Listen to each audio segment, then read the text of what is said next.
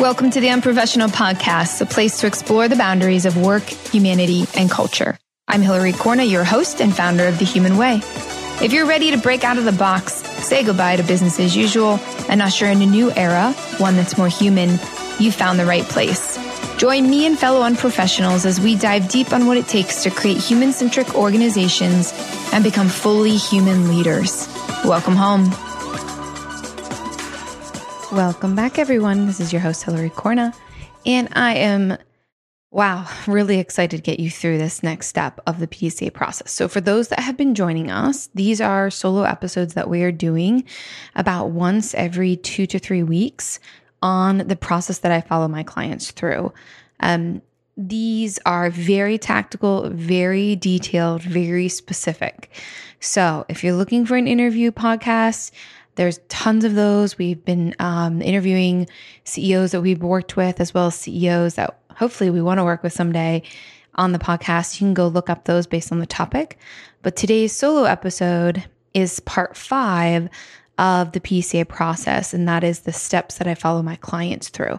So if you're looking for something that's a bit more tactical and something that's implementable, that's what these episodes are all about. If you are in the podcast descriptions on our podcast page, you'll see in parentheses it says solo, and you can go back to the last 4, and we're doing it in order of the PDCA process. So this is going to be step 5, developing the countermeasures. While we do this, the best way for you to follow along, because we wanted to make this as practical as possible, is actually through the master worksheet that we use with our clients. In the work that we do, we only ever use 2 tools. The first is this master worksheet that's contained within Excel that allows us to deliver on a go live of process improvements within only that Excel file. And then we use Lucidchart to plot out the goods and information flow. And that's the goal, is to keep it as simple as possible. Now, as you'll see in our conversation today, it's not so simple. It is a little bit more complex once you get into the details, but it's simple compared to most of the stuff you see out there. So we try to focus on the tools that drive the most ROI in managing your process improvement activity. So if you have never heard of the PDCA process, the PDCA approach stands for plan, do, check, and act. It originally comes from manufacturing, and essentially through my time at Toyota, we brought this from manufacturing to the sales side of the business, which was the dealerships. But instead of looking at a widget going through a process, you're looking at a person go through a process. From the time they drive into the parking lot, to open the front door, to getting greeted for the first time, all the way down to whether they choose to buy a vehicle from that dealership or not. These are the processes we're looking at.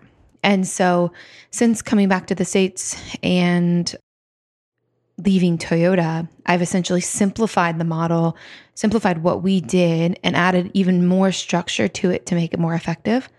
And that's what we're walking you through in these solo episodes. So I've been wanting to do this for a really, really long time to be really valuable. And I'm really excited for you to get the benefits out of this next step. So in the show notes, there is a visual that describes the PDCA process. You'll want to open that up, as well as the master worksheet that we'll be describing and walking through you today. Otherwise, this episode will be a lot more difficult to understand. So go ahead and go to the show notes, open those up, and follow along as we walk through this next step. So for today's step, we are focusing on step 5, develop countermeasures. Now, as you see in the PDCA process, there's 8 steps in total. We've already done episodes on 1 through 4, which is the plan phase. And as a rule of thumb, we're teaching people to eradicate behavior of erratic action, right? Like, I feel like there's such a buzzword right now around agile, and there has been for over a decade now, but it's not being agile, it's being ad hoc. And so when we really slow down, I don't even want to use the word slow down because that makes people so uncomfortable. But when we put more structure and systemization around how we solve problems, we're actually more effective and we actually speed up on the back end. And so plan, as a general rule of thumb, we always said at Toyota that we spend 60% of our time planning, and it actually saves time and wasted effort on the back end from trial and error and mistakes. And that's where we've gotten so far, is through the plan stage. And now we're moving to the do stage. Now, I want to preface this by saying what's really interesting about this do stage, as you see in the visual of the PDCA process, step 5. This is the part that everyone wants to jump to as step 1. They say, oh, we have these problems. I know the answer. Or we don't even know what the problem is. It's, we need a body. We need a solution. We need a system. We need a checklist. We need something. But they're not really clear on what they're trying to solve in the first place. And this is a question that you can steal, I find myself saying over and over the years, which is, what's the real problem we're trying to solve? Because when we just jump to countermeasures or the solution, this culture of, oh, great, you see a problem, what's the answer? Run with it. We often don't actually get the result we want because we're not clear on the problem we're trying to solve in the first place. And so most of the time in working with teams, up until this point of developing countermeasures, step 5, I very much have to hold the reins back. Don't speed ahead. And this is the point where I can finally let those reins go. They have a clearly scoped go live from step 4. Again, if you missed that episode, head back in the podcast to the last solo episode on identifying countermeasures. But this is the point where I can say, awesome, you have a fully scoped go live. You have these top 25 problems you've prioritized, solved by these X number of countermeasures. Typically, we see it's double. So let's say 50. And now you get to go develop them. And so the difference between identify and develop countermeasures, step 4 and step 5, which is actually different from the PDCA process as you formally know it for those that have been educated on it, is that 4 is around scoping and getting fully agreement on the plan. And 5 is full development. It's divide and conquer, go forth, achieve, write that call script, develop that standard onboarding deck, put together the automation, put together the checklist, whatever the countermeasure to the problem is, step 5 is going to make it. And the difference here in all of this work, which is super meta, we're looking at a process to doing process improvement, but is that we have to compartmentalize our steps. What I see so often in companies is that they merge all of these steps, and in one meeting for 6 hours, they get 10 people in the room and they talk about problems, the root cause of the problems, the answers, who's to blame, when they're going to implement. They start developing sometimes, and we have to break it out. And so step 5 is like, go forth, go away, disappear into the dark, and make the answers, right? So there's some parameters that we put around this to make it really effective. The first one is a 30-day lead time. And the idea behind this is just simply, if you give a team more than 30 days to create something, they're going to wait 15 days to start. But again, it's not 30 days to identify the problems or identify the answers or even do research. It's 30 days to create. And so a parameter we use in prioritizing the problems is, can this be accomplished in 30 days? If it cannot, then we do not add it to the scope of the go live. And this is where that 30-day lead time starts. You have 30 days to go make the script, the deck, the checklist, the automation, whatever that solution and countermeasure is. And this helps people turn into action. The irony is, at the very beginning of the PDCA process, people want to move really fast. Then they realize the complexity effort. They want to slow down. And this is where they want more than 30 days, even though the whole time they've been wanting to go fast. And so we put that 30 lead time there to really just cap people's time and focus on action. Anything longer, they will wait to get started. Anything shorter is unrealistic. So by this time, you have a fully scoped go live. It is, as we talked about in the solo of identifying countermeasures, we have named a person in charge, otherwise known as PIC, for each of the countermeasures. And so we know what the allocation is. If we're working with a team of 10 people, you can do a lot more in one go live. But let's say you have a team of 10 people with 50 countermeasures. We, on average, see then about 5 countermeasures per person to be accomplished within that 30-day lead time. So you can see the structure is what makes this successful. So that 30-day lead time starts, and then what you're aiming for is 80% of a countermeasure completion rate. So what does this mean? Over the course of 30 days, and if you're in the worksheet, you'll see essentially under the tab Key Operational Change worksheet, column E, F, and G are your countermeasures. And by this time, they're already populated. You have a full plan.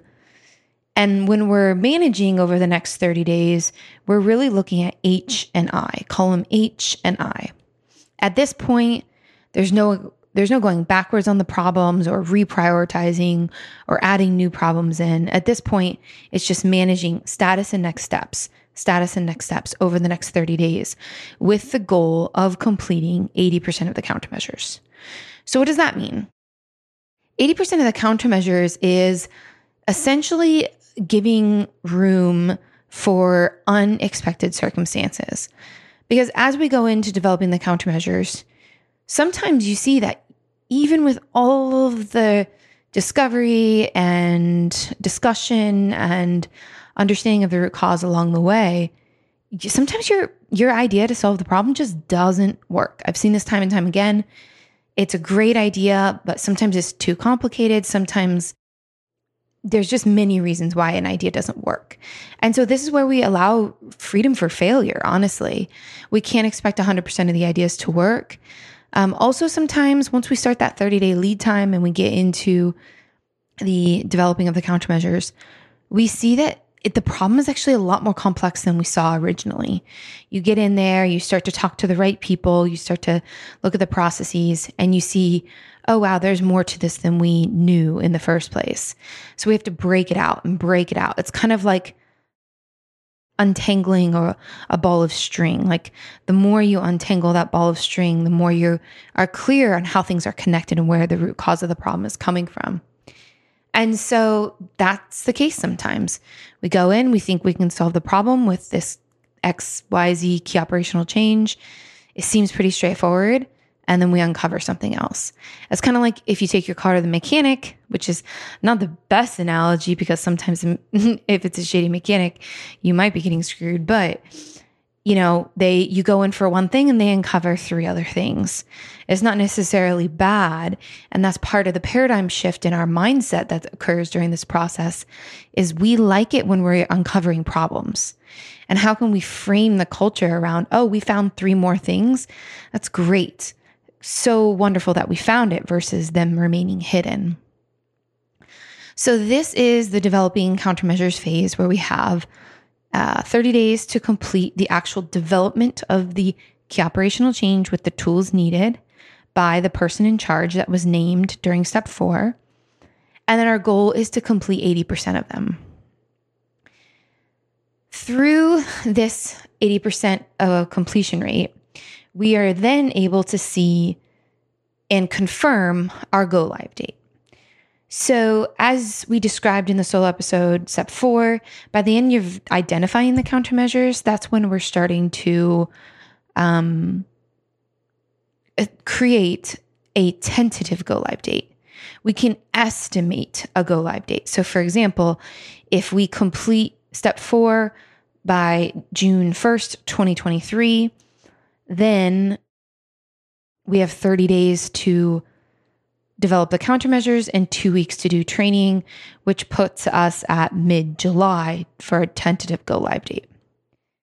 Hey you, it's your host Hillary Corna here. I really hope you're enjoying this episode because it is made for you. We are going on our 1.5-year anniversary of this podcast, and we couldn't be here without you. So if you've loved it, if you've listened to several episodes or just one episode or little bits of multiple episodes, share the wealth and come write us a written review. I want to know what you liked about it and what you want more of. So take 10 seconds, write a written review on either iTunes or Spotify, and let us know. Screenshot it, send it to me in my DMs on IG or in my email, hillary@hillarycorna.com, so I can personally thank you. All right, let's get back to the episode. as we go through step 5 of developing countermeasures, then we can get clear on a confirmed go live date. So those are two very different things, tentative and then confirmed. As we get closer and closer to that 30 days ending, then we're able to see far enough ahead to be able to say, actually, it's August 1st, 2023, that we can go live with these 50 countermeasures across the whole operation. So this is a huge milestone in our activity. And as you've noticed through the PDCA 8 steps, every step is a milestone in and of itself. And you start to feel success in every step, the clarity, the camaraderie that comes from understanding, just the heightened awareness around process already improves things, even though you've never changed yet anything until your go live date. And so it's in this step that when we get closer and closer to that 30 days being up, can we say, okay, our confirmed go live date is August 1st or August 15th, which we're going to do a separate episode on specifically the go live strategy here in about 2 episodes. So keep an eye out for that in terms of how you execute, declare, and develop a calm strategy around that. But for the sake of today, just know that in developing countermeasures, it's not until the 30 days end up that we can then say, yes, we have a confirmed go live date. All right. So for developing countermeasures, if you're looking at the PDCA visual or the worksheet, the main aim is that we accomplish this within 30 days. We hit a completion rate of 80% of the countermeasures. So if there's 100 countermeasures, you want to complete 80. That's a little ambitious. We've never really seen that. But if you can do the math, basically 80% of the countermeasures that are originally identified, we want to complete. And through that, towards the end of that 30-day lead time is when we can then confirm a go live date. So where does that bring us in terms of managing the 30 days? If you're in the worksheet now, I'm going to go into a little bit of detail and then wrap up on step 5, a little bit of detail about how we manage these 30 days. At this point, I mentioned earlier, there's no going back. There's no adding new problems and there's no randomly cutting problems. There might be a conscious decision, again, back to the 80% rate, that now you got into it and to really solve this problem, it's not feasible. That's okay. That's not a failure. That's why we have that 20% buffer, because that's just the reality of discovering deep-rooted issues in process. But so we're not adding and we're not really deleting. We might just decide that something can't be included because of whatever we're discovering. But we're not like haphazardly being like, no, we should just not. This isn't a priority anymore.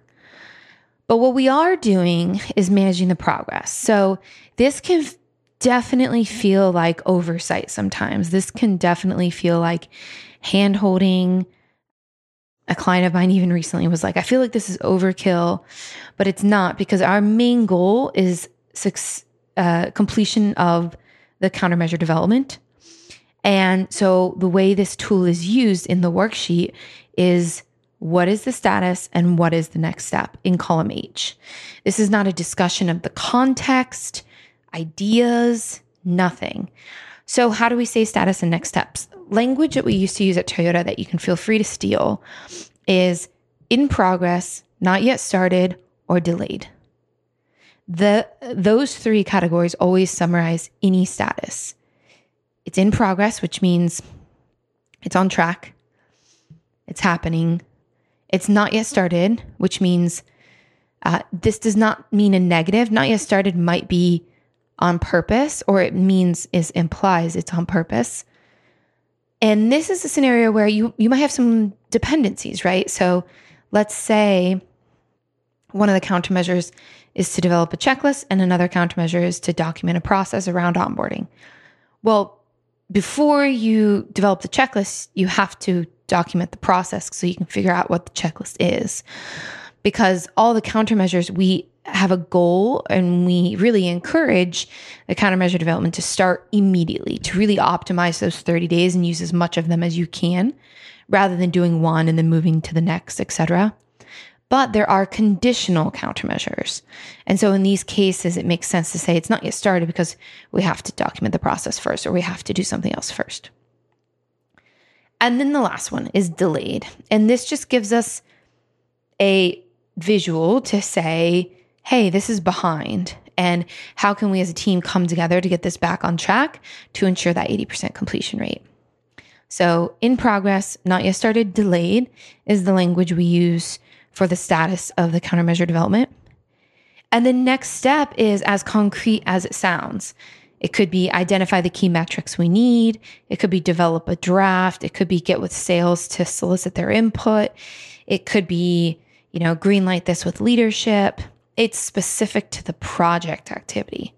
So as you can see in column H of this operational change worksheet, we're not looking at all at what the answer is, the context of the answer. The checklist should include blank, blank, blank. I don't care at all about that. It's a completely moot point. We are aiming for completion of countermeasures. So status and next steps should always be in progress, here's the next step. In progress, here's the next step. And in your conversations with your team as you're managing this, essentially you should highlight the ones that are delayed first. You should go straight to the ones that are delayed, and with the aim of, again, not pointing fingers, not blaming, not saying, why aren't you doing your job? But with the purpose of coming together to support it, to get back on track. That's the goal of delayed. Okay, what can we do this? Does someone else need to take this over? Do we need to divvy up the responsibilities? Can we, look at doing a draft first? Like, what can we creatively do? And this is one of my favorite quotes: constraint breeds creativity, because when you get creative about delayed countermeasures, we can almost always get them back on track and hit that go live timing. And then column I, you'll see in the worksheet, is called decisions. And this is where any context can be contained. So as you're going through this, it might be like, hey, we need to organize this by core customer, or something to consider is how team members store their documents in the cloud versus on their desktop. Or this brings up another issue we need to include in our next version and next go live. So column I is any actual context that helps manage the status of the operation. Basically everything I was saying earlier, like I don't need any content or context, that is all belongs in column I. So over these 30 days of developing countermeasures, in the worksheet, we stay completely within H and I. Nothing else. We don't add, we don't subtract. We just meet weekly and say, what's the status of next step? What's the status of next step? What's the status of next step? And behind the scenes, your team is working on developing the countermeasures, like doing the hard work and dividing and conquering to execute on the completion of the countermeasures. That brings us to the right. If you scroll over in columns K through O, this is our countdown. And this was actually an idea from a client of mine from a few years ago who they said once they had the go live date, they wanted to do a countdown. And I was like, that's a great idea. So we've added it to the worksheet because I'm also always improving. Of course, I'm vetting, but I appreciated the idea. I thought it was clever and people really like it. And so when you have a tentative go live date at the end of step 4, you can add it here in row 4K or cell 4K.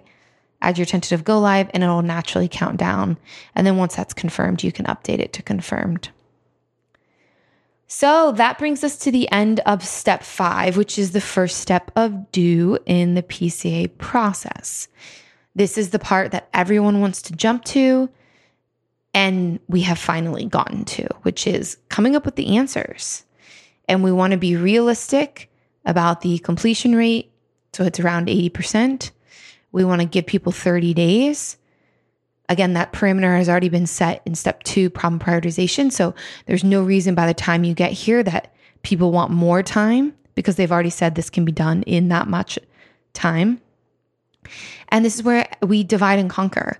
If you have a team of 10 people, we're dividing all of the countermeasures. It's never evenly or perfect.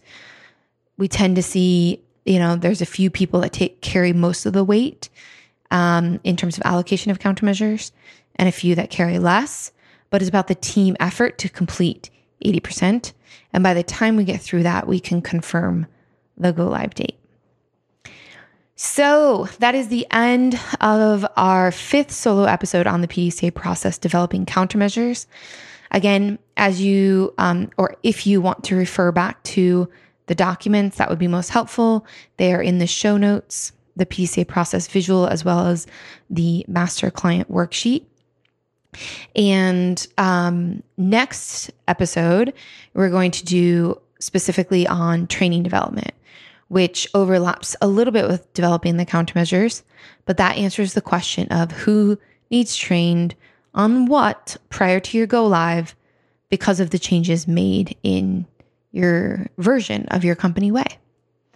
So if you enjoyed this episode, please rate and review it, subscribe.